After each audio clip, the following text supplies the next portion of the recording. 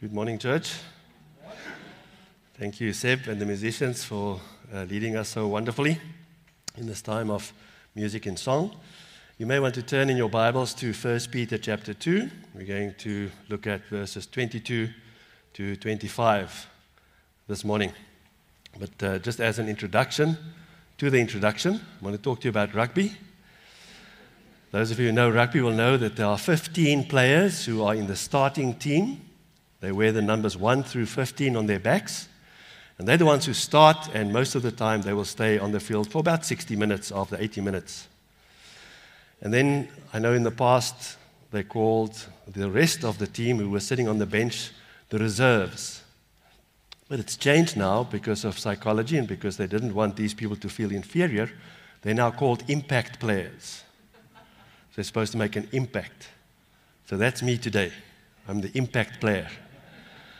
Because the one with the right number on the back has fallen ill. So here we are. If my wife was here, she would have said, I'm actually not that professional. I have to be more humble than that even, and that I'm one of those guys who they play and they've used all the reserves, and they see that Frick de Pre is still there in the stand. And they need someone, thanks Ilse, they need someone to step in. So here I am, 1 Peter chapter 2. From verse 22. Let's read together. He, that is Jesus, committed no sin, neither was deceit found in his mouth. When he was reviled, he did not revile in return. When he suffered, he did not threaten, but continued entrusting himself to him who judges justly. He himself bore our sins in his body on the tree, that we might die to sin and live to righteousness. By his wounds you have been healed. For you were straying like sheep, but have now returned to the shepherd and overseer of your souls. So the title for today is The Good Solution to a Bad Situation. Have you ever been in a bad situation? I'm sure most of us will answer yes to that. I was trying to think of some of my bad situations, and then Nettie said, no, not allowed to use those. That's too severe. People will run out. So I thought up some imaginary situations of a bad situation that needed a good solution. So just imagine for a moment you're there in Durban on the beach, and you walk into the water, and you're standing about waist deep in the water, and you want to just catch one good wave. And you take your time, and you read the waves, and you see this wave building up, and you position yourself. You walk a bit to the left and you go a bit deeper and you anticipate this wave building up. And at the right time, you catch this wave and you can feel the force of the wave lifting you up and taking you with it. And as you turn and you look, you see in front of you rocks.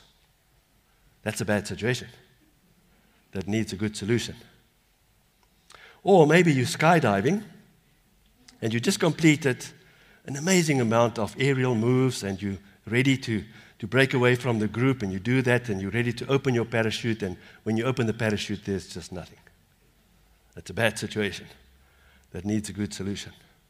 Or maybe you're not that sporty, but you go to the game reserve, and it's a big 5 game reserve, and you're in your car, and you just sold your 4x4, and you bought a smaller car, so you're not high enough to get the perfect picture of the panorama that you see in front of you. So you look around, you don't see any dangerous animals, and you get out and you walk a little bit away from the car to get that perfect panoramic picture. And you decide it's not far enough, you walk a little bit further, and you take the picture, and you're so happy, you scroll through your images, and you're happy, and as you turn around, between you and the car, there's a lion. That's a bad situation that needs a good solution. So maybe the solution could be that as you turn on the wave and you see the rocks, you realize it's just a bad dream. Or, as you open your parachute and nothing happens, you hear the director shout, cut, and you realize that you're just part of a movie. And you were not really high off the ground.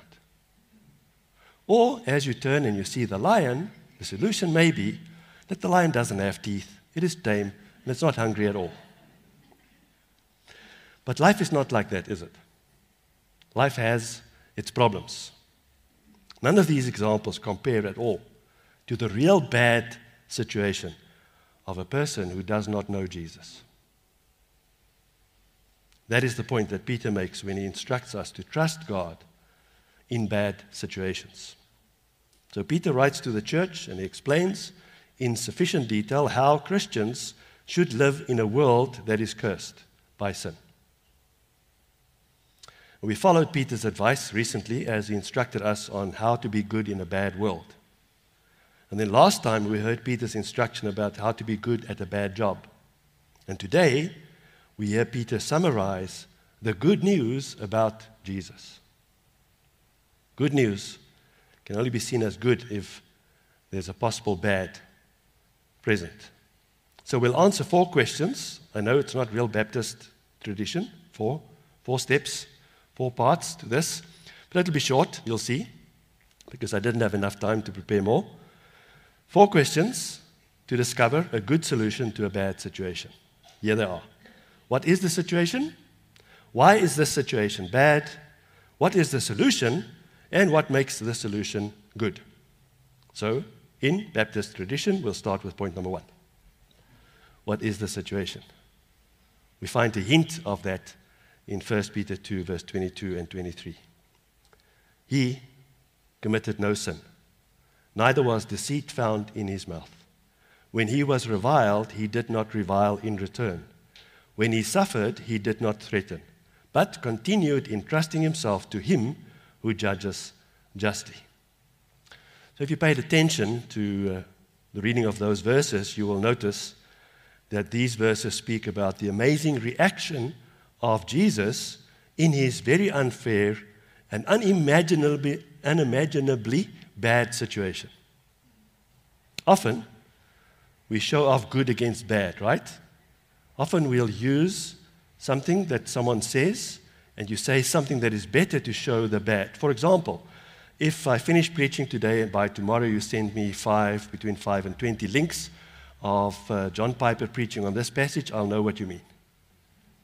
Or, if you send me a recipe for milk tart after you've eaten mine, it shows bad against the good. Or, if I just explain to you that I currently run 3 times a week and I do about 30 minutes per week, and you say, well, I'm on 90 minutes per day, every day. It shows the good that you're doing against the bad that I'm doing. So to show bad, I may not mean, or you may not mean to show the bad, but it's exactly what Peter's intention is. Peter's intention is to show how bad your situation is by showing the good in Jesus. And he shows your bad situation until you receive and understand and accept in your heart and live by the good solution that Jesus brings. So Jesus found himself in a really bad situation. Your worst situation in this life does not even register on the bad scale compared to that of Jesus. So for him to react in the right way is a measurement for us to see how much we fail. Most of the time, your situation is created by yourself, right? It's your sin, it's your deceit, it's your reviling, it's your threats in your suffering, it's your lack of trust in God, it's your straying away from God. So you may think, well, what is wrong with looking after myself, right? What is wrong with wanting a better life? What is wrong with standing up against unfair treatment? Those are very good questions. As long as your intentions are selfless and you desire to use the situation for the benefit of the kingdom of Jesus, nothing wrong. Then there's nothing wrong with standing against injustice. But who of us can really claim that when we do that, we are really busy with a selfless pursuit? Jesus can claim that. Jesus was and is selfless. So there's our situation. We mostly create our own bad in this situation. That's why Peter reminded us previously that even if you live in this bad world, you can be good if you become more like Jesus. Even if you work for a bad boss, if you're under the authority of a bad person, you can be good. You can be like Jesus more and more because he started the good work in you. he shall complete it. And if he's not busy with you somewhere, you are in real trouble. So why is the situation bad? 1 Peter 2 verse 24b helps us, that we might die to sin and live to righteousness. I want us just to spend some time in understanding what sin is. Because often in the world that we live, a sin is whatever and whenever you disagree with me. My standard is my perfection, and if you differ with me, if you are different to me, then we consider and treat that person as a sinner against us. What God means by that is to miss God's mark, to miss God's standard. It literally means to miss the mark, the word originally translated as sin. When I was younger and more agile, I was very good at darts. You know, darts, the dartboard that you used to find in bars. We would play in our company, and whenever our team needed a triple 20, I could hit it. I really was very good. And I emphasize the was very good. Yes. But if I would stand there and we needed a triple 20, and I would throw the bull, which is more, it's valued more, that would not get the mark, it won't hit the mark. So if you think of God's standard, we may very easily replace our standard with God's standard. And even though in our minds and in the world's eyes it may be a good standard, it's still sin because it misses God's mark. So what is God's mark? God's mark is a perfectly righteous character. The mark is to be perfectly like Jesus. So when you stop saying, but this is my right, and when you stop reviling, and reviling means to criticize in an abusive or angrily insulting manner. When you stop issuing threats in your suffering, when you trust God completely, when you stop straying from God, then you will be in a good situation. Or you will realize that your bad situation is really not that bad. You see, your bad situations are not the unfairness in your life. Your bad situations in this life is not the bad government. It's not the bad drivers. It's not bad roads. It's not the bad weather. It's not bad people in your house. It's not the bad people at church. And for me, I had to realize it's not a fridge without milk tart. No, your bad situation is the person that you greet every morning in the mirror. Your bad situation is your sin. So the situation is bad because you live in sin instead of in Christ. Romans 5 explained the value of God's grace over sin. Paul gets to Romans 5 verse 20 to 21 where we read, "Now the law came in to increase the trespass, but where sin increased, grace abounded all the more, so that as sin reigned in death, grace also might reign through righteousness, leading to eternal life through Jesus Christ the Lord." So you see here, and also as we sang, the main purpose of the law, and as Auntie Judy explained to us, the main purpose of the law in the Old Testament is not a list of do's and don'ts.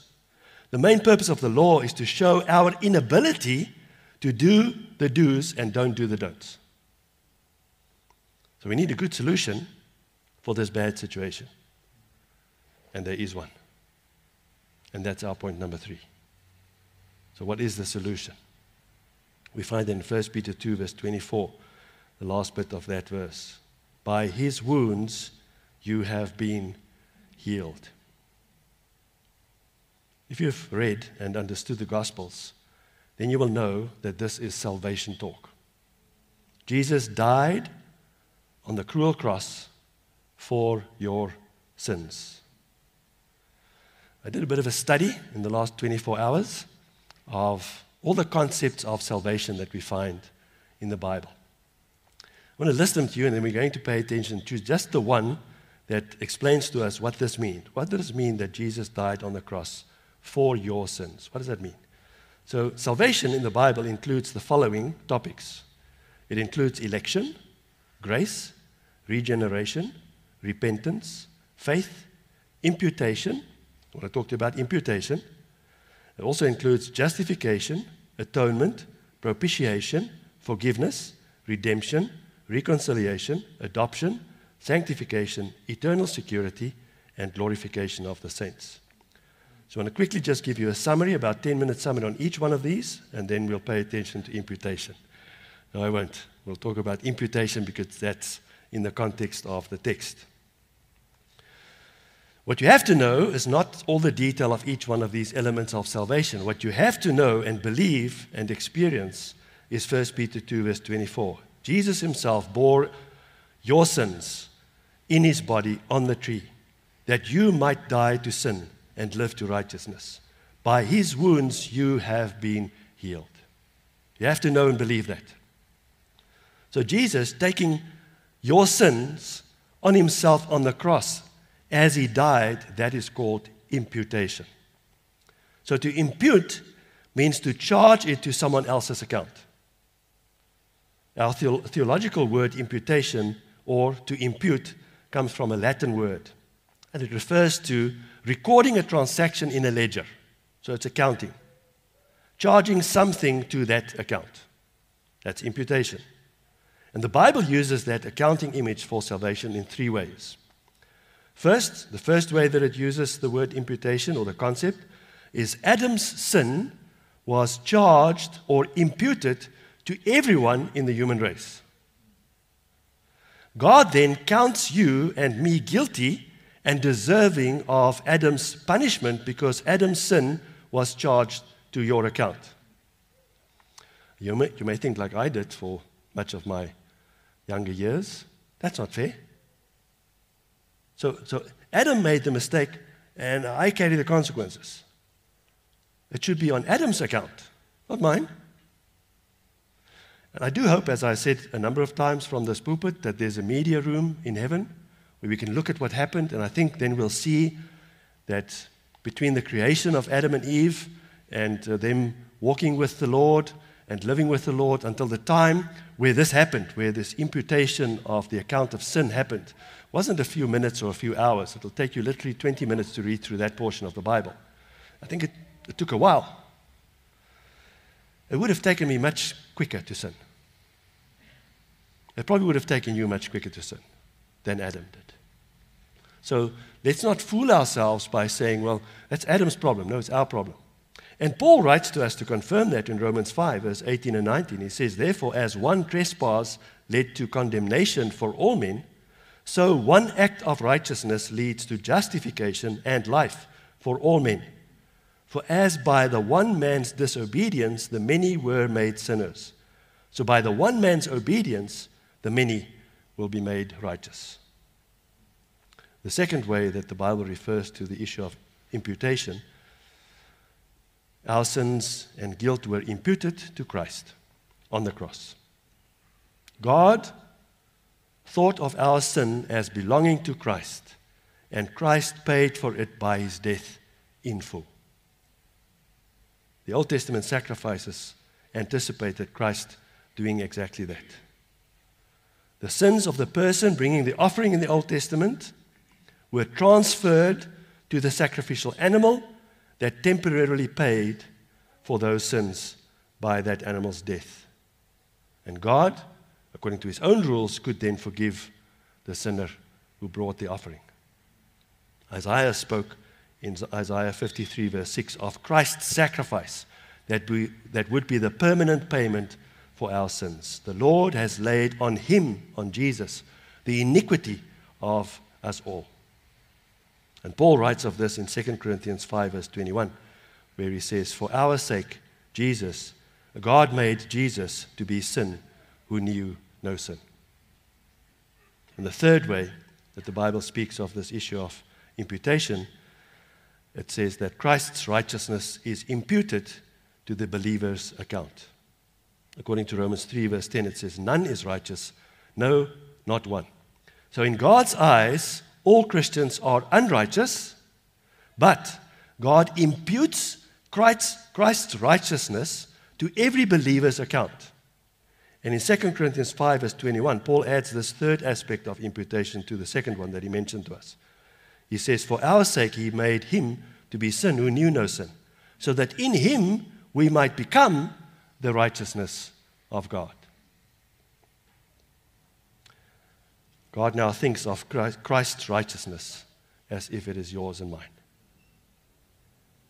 Having credited us with Christ's righteousness, God can now, according to his rules, pardon us and call us righteous. Rick Cornish writes, "Our new status in God's eyes is not based on any actual condition of righteousness in us, but on Christ's imputed righteousness that God considers ours." How amazing is that? Because imputation does not infuse us with righteousness, our internal character is unchanged by imputation itself. Imputation refers only to God's crediting Christ's righteousness to our account, not our acquired righteousness or acquiring righteousness in our nature. So we still sit with the problems and challenges in this life where we actively have to fight our sin, and God helps us with that. We will only be equal to our account once we leave this life. And that righteous character then is developed over time through spiritual growth resulting from the sanctification process. God does not take into account any human effort or merit when imputing Christ's righteousness to us. We can thank God that he doesn't look at our lives and say, "There's a deserving one. That one is good enough. That one should get the account of Christ." Only looks at Christ's righteousness and places that value onto your account. Therefore, the entire salvation process is based on God's love and not on our actions. So praise God for his mercy to give us this solution for a bad situation, because we deserve all the bad for that bad situation. God gave his son.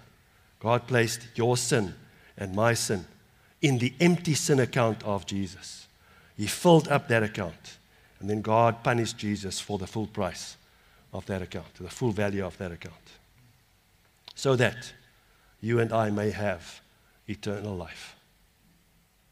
What an amazing God with an amazingly good solution to a bad situation. So lastly then, what makes the solution good? 1 Peter 2 verse 25. "For you were straying like sheep, but have now returned to the shepherd and overseer of your souls." The solution is only good if verse 25 applies to you personally. I read it again.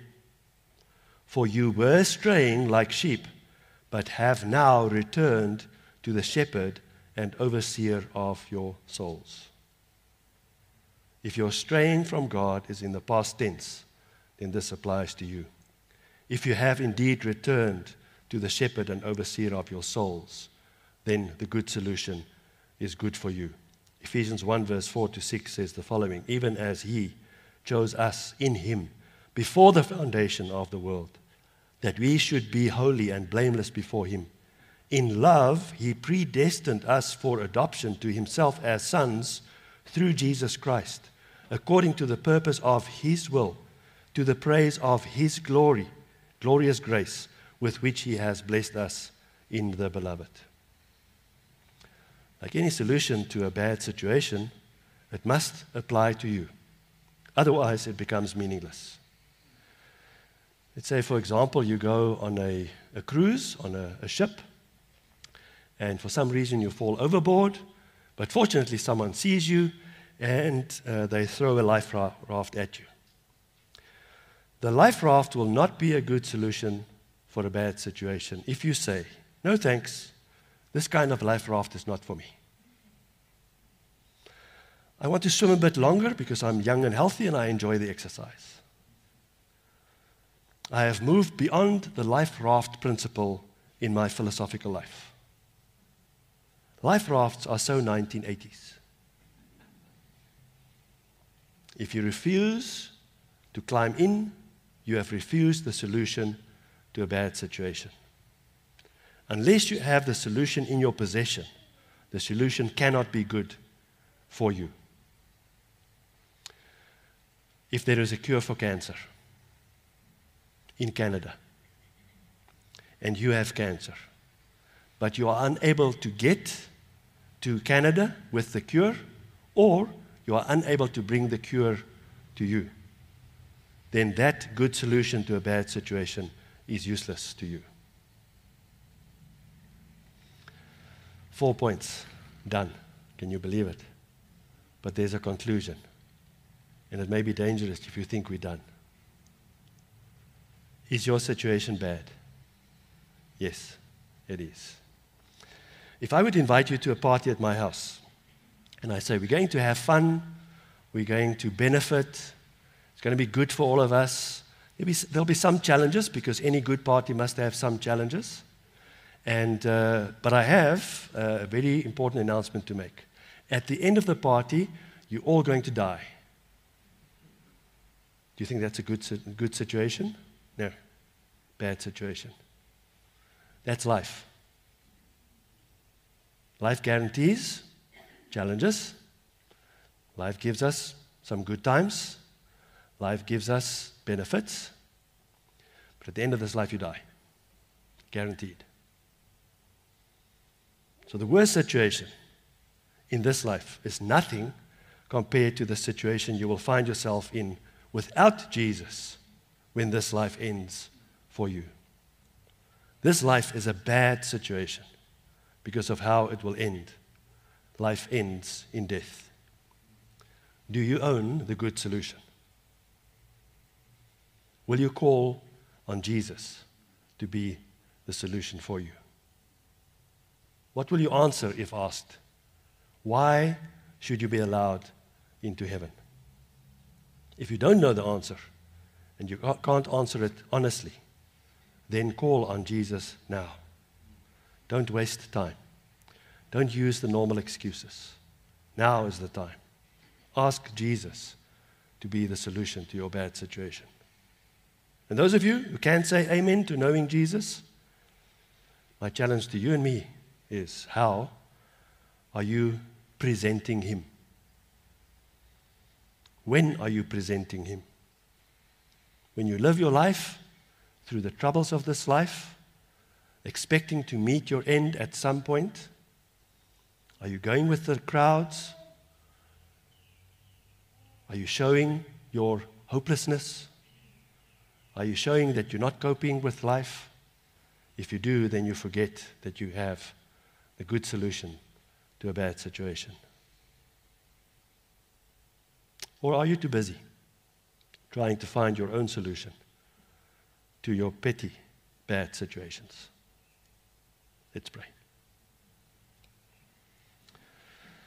Father, as we think about the words that Peter wrote, inspired by God Himself, we have to rethink our own lives as we live this life, thinking that our troubles are insurmountable, that not knowing where the next month's money will come from is the main problem, thinking that the relationship that is not what it should be with a friend is insurmountable.